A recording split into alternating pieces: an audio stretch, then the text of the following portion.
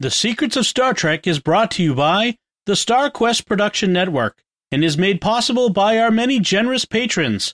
If you'd like to support the podcast, please visit sqpn.com/give.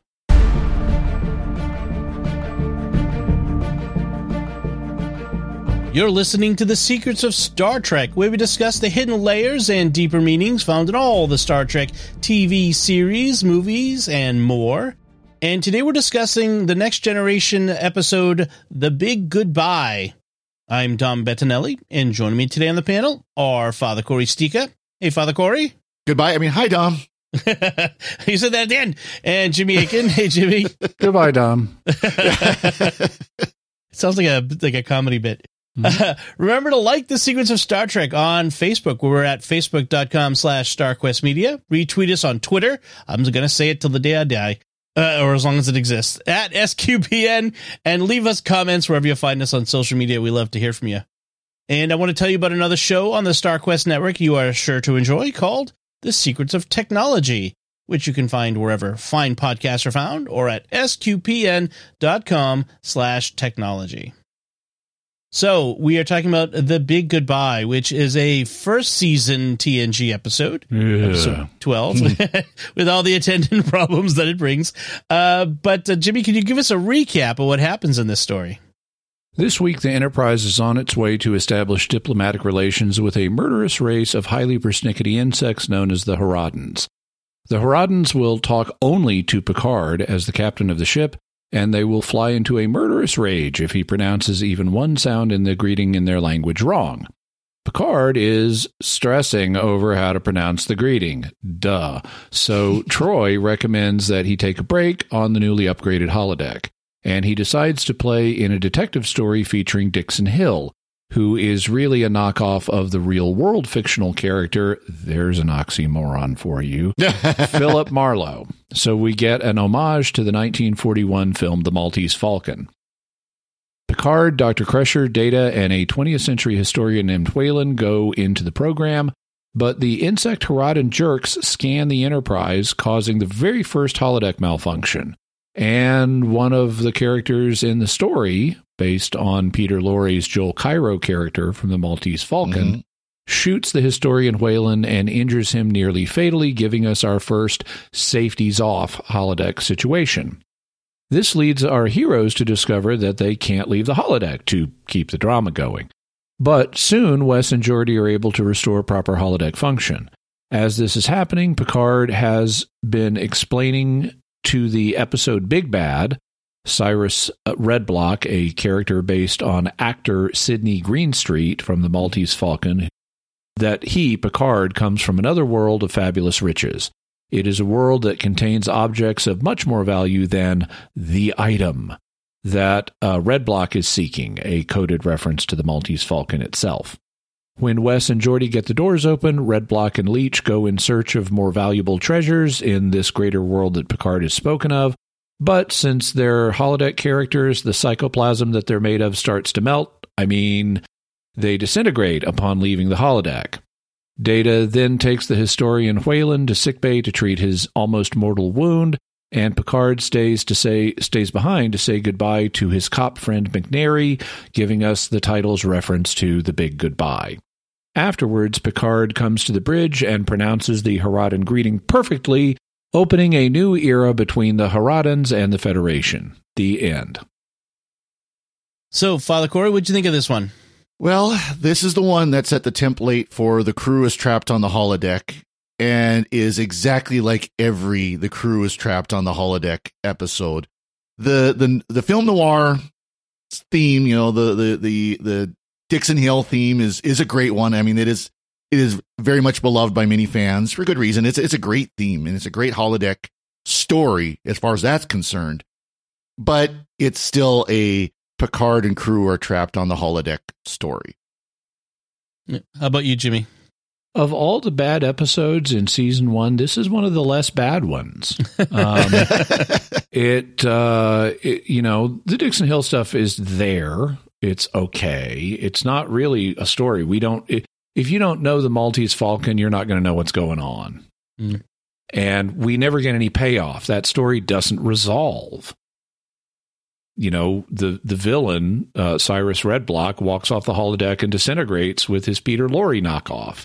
And actually, the big goodbye, even though they explain it at the end as Picard saying goodbye to his holodeck cop friend, no, that's not what the big goodbye would be. The title is a fusion of the big sleep and the long goodbye.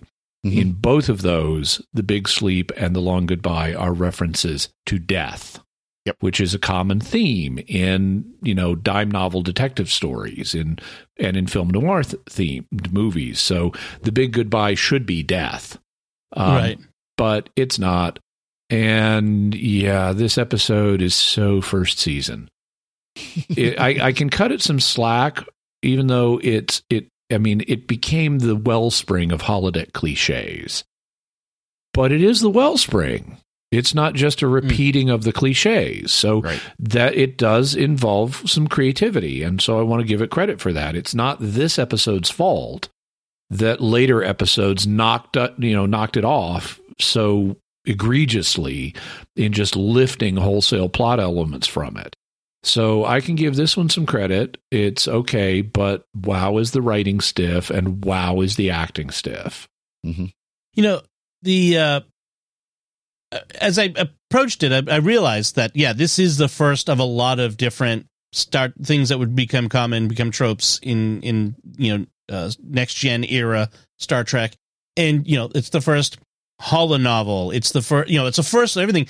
And it's so clearly, most of this episode is clearly playing with the idea of what would it be like to be in this space that couldn't be anything. Mm-hmm. And as someone who has seen hundreds and hundreds of Star Trek episodes, I felt it was, I loved it the first time I saw it, 40 years ago. It felt a little boring this time because it felt just like, okay, let's get past the novelty of the holodeck and tell a story. I know, they just gush about it so much. It's like, come on. Yeah. Well, they there's a couple of things that they do here that they later get rid of in holodeck stories. One is how the characters inside the holodeck, they notice when you're not wearing period appropriate costume, and they're very much aware of the way you talk, and whereas later on holodeck characters will ignore when the crew members talk about things that they shouldn't be aware of, and that sort of thing. So that sort of stuff is present here. And present here is lipstick that does not dissolve once you get off the holodeck, because the knockoff of Mrs. Wonderly from the Maltese Falcon kisses Picard square on the kisser, and he doesn't know it, but he's walking around on the Enterprise with lipstick all over his face. No one points it out to him either. No. Well, he is the captain. Do you really want to point? Sir. Captain, you got something a little bit from lunch, it was maybe? Fun to see it was fun to see the crew members kind of turn and look as he walks by. But does the captain have lipstick on? Another thing that they said here that you never see again is, I think it was Geordi says, program abort will cause the people to vanish. Right. And of course, we never see that again. We see times when the program crashes, and all you see is the hologrid. Yeah. Right, which is the way you would want it to be, because I'm not getting in something that I vanish if it crashes. Exactly. I know computers. Computers can crash. I don't want to die when my computer crashes. Your data might crash, but at least you don't disappear. Right. One thing you mentioned about how the actors were very wooden, it was very much a first season acting, except Brent Spiner. Brent Spiner had fun with this. He did. Where he's playing you want me to rough him up, boss? Yeah. He gets the voice, the character. He did better with acting, but he was still given wooden dialogue. Mm-hmm. Yeah. The other thing that we have here is that flirting with Picard and Crusher. Mm-hmm. We see that again when he first invites her to go onto the holodeck and see it with him when they're at that briefing. she's thinking, oh, I'm being asked out on a date. And I'm like, in front of everyone, including your son? That's weird and awkward. And then we can invite Waylon, too. It's like, oh, I guess not a date. Never mind. Yeah, and there's a scene later in the holodeck where she comes to the police station where he's been interrogated, and he's like, okay, let's get out of here. And she says, wait, can we see your office? And he's like, oh, yeah, why don't you and I go to my office? And they're building it up as this big romantic thing.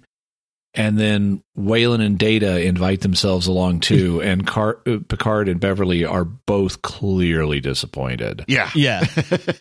So there's a word that I will not say for what Waylon and Data just did, but yeah. They did that word. The nice term is third wheel. They were the third wheel. They became the third wheel. Well, and so that whole flirting relationship thing was much more prevalent in the first season. They were really, I feel like they were really going to play build this up. To something. And then eventually they kind of, it never really went away, but it got backburnered. Well, she left. She got Beverly fired. Crusher. Yeah. And when she came back in the third season, that they just kind of dropped it, or like you said, they really put it back burner. Yeah, I mean, it opens up story possibilities if Picard and Crusher aren't attached to each other. You know, that if you want the captain to be able to, you know, have relationships and stuff, and you know, and have the Doctor, I don't know, meet her grandmother's ghost boyfriend. Yeah, or have a Trill boyfriend. Yeah, or have a Trill boyfriend, or the various things she has. I was amused from a computer science standpoint of Data reading all of the Dixon Hill novels instead of just my Kindle can absorb stuff faster than Data can. Just it should be like computer download all Dixon Hill novels to my brain. Yeah, Wi-Fi wasn't invented yet. The Enterprise didn't have Wi-Fi yet. Yeah, right. The other thing interesting was how Picard was strangely lacking in knowledge of the 20th century concepts like automobiles, city blocks, Halloween. These are things that, you know, later on characters will they'll remember stuff from the 20th century a lot more readily, and maybe, you know, if it is what is it 400 years in our future, I don't remember necessarily things that are everyday stuff from 400 years ago in, say, Britain. But the 1600s. Yeah, right. Now, admittedly, you know, again, I've not seen as much TOS, but in City of Edge of Forever, didn't they kind of do that too when they go back to the 30s? Kind of like, oh yeah, this is a 1930s transportation, and I think it was playing on that. Yeah, they always do a little bit of that in time travel episodes, just for color to make it. Oh yeah, our characters are fishes out of water. Yeah. So that kind of makes sense for this as well, where okay, this is, you know, 400 years in the future or whatever it is, you know. So they don't know everything that's going on. So do they not have city blocks in San Francisco in the 25th century? I was struck. Well, this was still the 24th, but 24th. Yeah, I was struck by Picard not knowing what Halloween was. Yeah. I was like, would he really not know what that is? Because it's such a major part of our culture now. You'd think he would have heard of it. But I was interested to see, like, Beverly does not know how high heels work, and she like stumbles over a step walking in high heels. Right. She also does not know feminine protocol, and she's sitting in the police station next to a woman who's clearly a prostitute. Yep. And she's imitating the prostitute's behavior, not realizing what the prostitute is. Until the cop comes and takes her away. She's like, "Ew." Yeah. Also, they kind of played on that too, though, where they're just having fun with the scenario. And I you know, and let's be honest, if we had something the equivalent of a holodeck, I think we would kind of do that too. So. Oh yeah. And then the makeup thing too, where she was like copying the other woman with putting the makeup on. That too. And she was like clearly discovering for her first time what a compact is. Yes. She's like pulls one out. She sees the other woman using one. She looks in her purse. She finds one. She opens it up and it's, oh, that's what this is. And then it's got face powder in it, which she accidentally blows. Right. I mean, as we know from Voyage Home, makeup in the future is very different, right? I mean, isn't that the one where she's changing her nail color with the tip of a pen? The woman. That I don't recall, but I assume that they're wearing like nanotechnology skin tattoos that they can readjust to anything they want. Some little hypo spray type thing they just kind of spray over their face and it adds the makeup as needed. It's like an Instagram filter in real life. Exactly. So one of the things that was kind of struck me as a bit of a plot hole was if relations with the Harada, it's spelled with a J, but it's Harada. If it's so tricky, then Riker's first contact with them, where he's like rude to them, we will kill you all now. Yeah, it should have been disastrous and set him back another 20 years. I just think that's kind of like I don't think, Riker, you're going by diplomatic protocol in this situation. That was kind of weird. Also, this was great. Comms aren't working. Riker to holodeck. Silence. Riker to holodeck. Yeah, Riker, yell louder. Maybe they can't hear you. Well, of course. I just think it's such a natural human reaction. Like, oh, they can't hear me. I should yell louder over to the comm system. Yep. That was very funny. Where's that microphone at? I need to talk closer to it. So safety protocols. I also like the cop who starts hitting on Beverly. Yeah, gives her a stick of gum that's in a wrapper.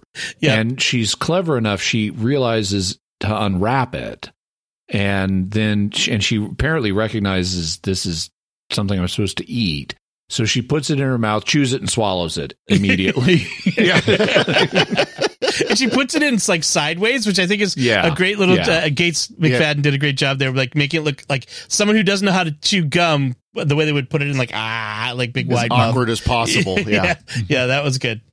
So the holodeck safety protocols is not yet a thing, apparently, or they don't get mentioned here anyway. But they don't say anything about it, that there are protocols that keep you from getting killed, and that's obviously you can imagine after this episode they kind of went, we need to make sure that this isn't an issue every time we use the holodeck. So right, they probably made a large amendment to the writer's Bible for TNG about holodecks and what's allowed, and so Weyland gets shot with. I like that his reaction is first he falls to the ground and Beverly's like, "Oh, very nice," and she claps at his acting, quote unquote, and then no, he's really been shot when they see the blood, and his disbelieving reaction of, but they're not real. I would probably react that way too. They're real enough. Yeah, let's talk about Weyland for a minute, because he's one of our guest star characters that we will never see again. Yeah, and he's also a superfluous, unnecessary character, and it's completely ridiculous that that the Enterprise in the 24th century would have a 20th century Earth historian aboard. Not just, they should have just said, get that historian Weyland. Right. If they wanted to have a historian. But that he's a 20th century historian on a spaceship that is not assigned to time travel to the 20th century is completely ridiculous. That's like having someone on the Enterprise to go explore space who is a 3rd century BC historian. Mm-hmm. Right. Why do you need that on the Enterprise? Why should that be taking up a berth of one of the 1,000 people on board? Well, and they could very easily solve that. All they would say is, "Hey, isn't Lieutenant Weyland a 20th century history buff?" Yeah, that's exactly my headcanon for this. Is that what he meant? He meant get that guy I know who's really into 20th century history. He's down in engineering, but he loves 20th century history or whatever. Right. Yeah. And that would be okay, but even then, we really don't need that character. His only function is to get shot. Yep. Yeah. And that could be performed by any of the main cast. He's a red shirt, basically, in this case. Yeah. Was he wearing a red tie? No, I'm kidding. His shirt did become red. But it was interesting. I also liked the Felix Leach character in that the actor Harvey Jason does a really good Peter Lorre semi-impression. So that was pretty good. He's not using Peter Lorre's accent. No. But he conveys the same kind of emotion as Peter Lorre's character in the Maltese Falcon. At one point, Picard punches him, and it's like, "You struck me! How dare you!" Yeah. Yes, that was very good. Well, even the way his voice sounds very much like Peter Lorre. Mm-hmm. Yes. Yeah, he's got that nasally sound. I got to tell you, I love the actor who plays Cyrus Redblock, Lawrence Tierney. I've seen him in a lot of things. He was in the Tarantino movie. Was it Reservoir Dogs? I haven't seen that one. There's it's a very violent, profane movie, but there's the opening scene where he's organizing a heist that is at the center of that movie, and he gives this long speech. It's a one shot, Tarantino being fancy, but he's such a great menacing character. He has a great presence, and he's got this interesting presence here. Was Sidney Greenstreet in Maltese Falcon? Was he also erudite like this, like using big words? And he's very much like Cyrus Redblock is in this. So in Maltese Falcon, Sidney Greenstreet, the actor, portrays a character named Casper Gutman, and Gutman is very suave and intellectual, and he is a villain, but he has a sense of humor. He's amiable. He starts getting Humphrey Bogart drunk, and it's like, I never trust a man who won't drink because he doesn't trust himself enough. And at one point Humphrey Bogart catches him doing something. It's like, well, we must have our little joke. So he's like that. But then he will do bad things if the situation calls for it. But he is sort of the Monster Claw in the Velvet Glove approach. Yeah. Go ahead. One thing I like with Cyrus Redblock, they give him one fascinating line. It's half genius and half lame. But at one point, the characters, once Redshirt has been shot, the other characters are like, "What are you going to do? Kill us?" And Redblock says, "Senseless killing is immoral." Okay, that's genius to have in the script, to have the villain say senseless killing is immoral. The inadequate follow-up to that is, but killing for a purpose is quite often ingenious. Okay, ingenious is not the right word. Right. Yeah. They needed to say something else. Like killing with a purpose can be justified, or killing with a purpose can be useful, or something like that. But I really like the fact they have the villain recognizing senseless killing is immoral. Right. It makes the villain multifaceted. Well, then he's very much the gentleman mobster. Right. He's very much a gentleman, and he's got his code of morality. Now, it might not be the Christian code of morality, but he's got his code of morality, and he lives by it. I really feel like a modern version of this same character is Vincent D'Onofrio's Kingpin in the Marvel series, the MCU, where he's sort of like this restrained violence. He's this very violent person inside this exterior that has rules and disciplines and expectations of behavior of others, and it's kind of an interesting. I mean, it's similar dress too. He dresses with the suit and all the that, bald and everything. It's a very similar idea. This as a villain, I thought that was interesting. One of my favorite bits of this story was a bit of physical comedy with that Picard and Data do, which is after Wayland's been shot, Crusher calls for more light, so Data sees a lamp, picks it up, and starts to carry it over as a light source.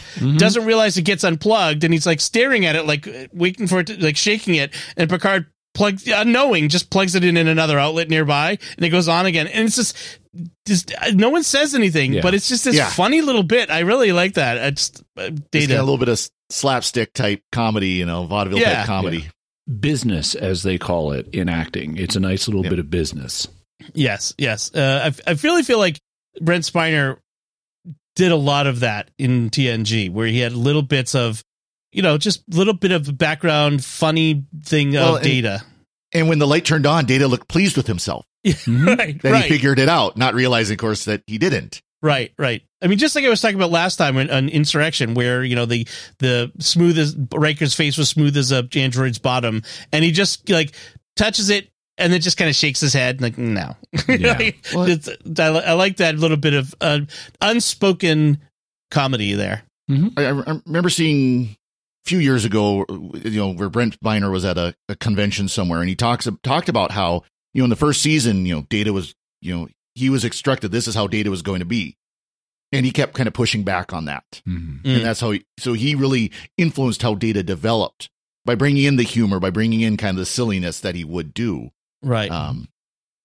Because an android character can be really stiff and boring if you don't which introduce he was season more. 1. Like previous android characters on other shows.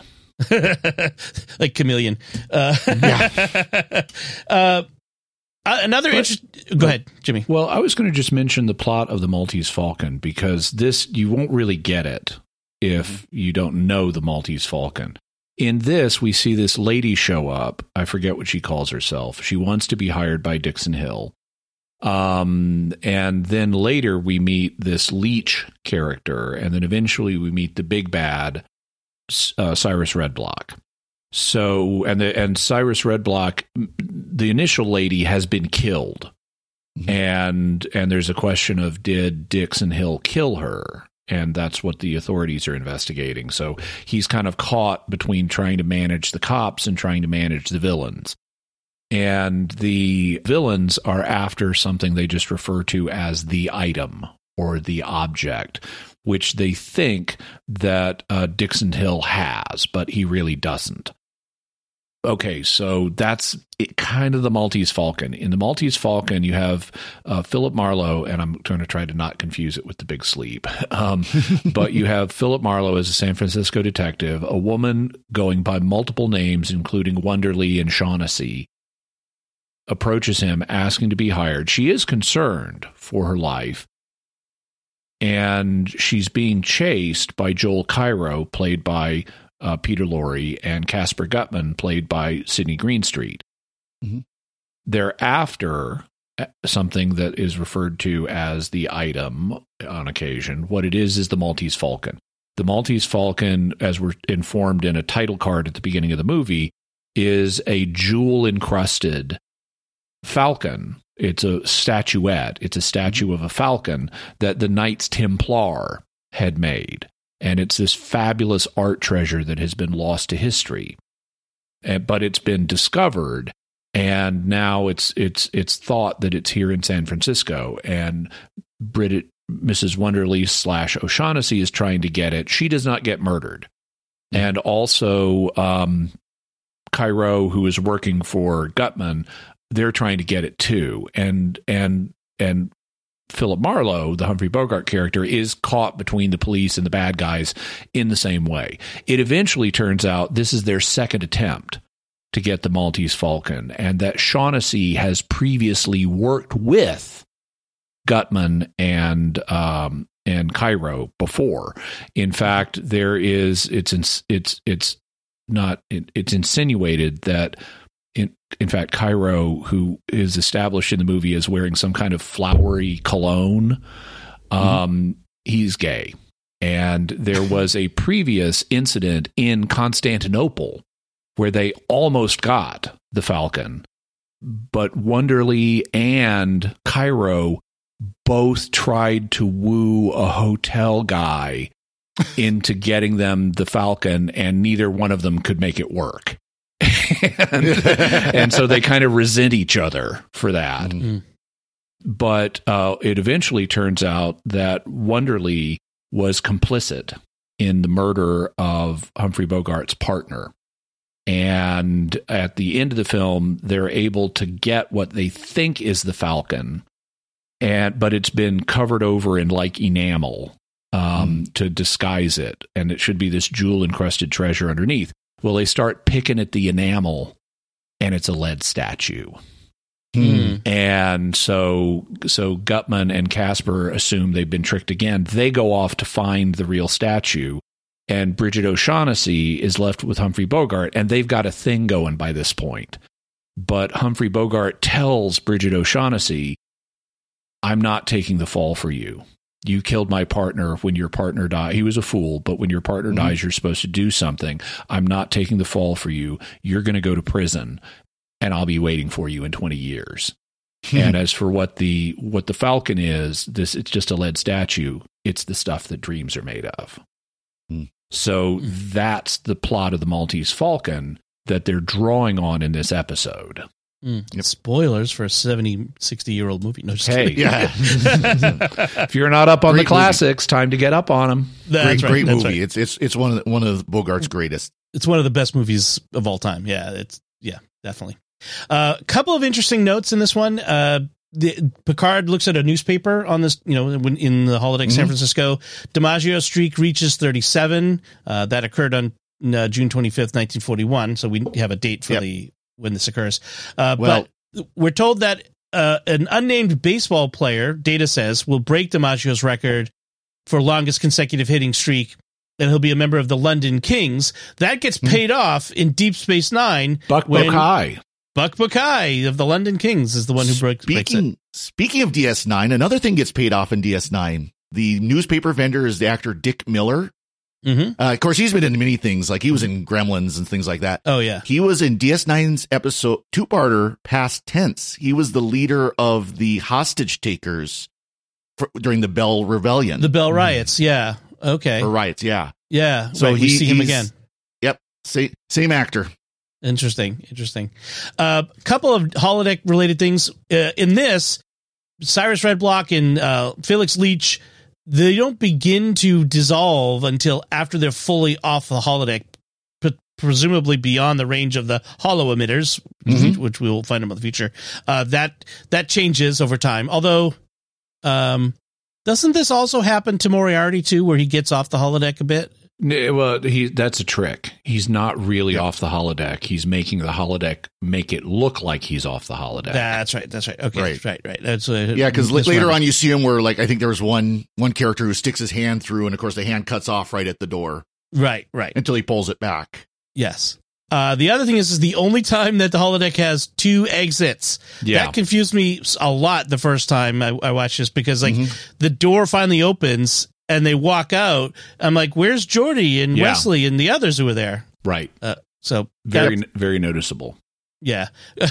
Although earlier Picard sends Data out to see if he could find the door out in the hall. Like, there's a door in the hall too. It's kind of funny that now that we, again, familiar with holodecks, it feels funny and weird.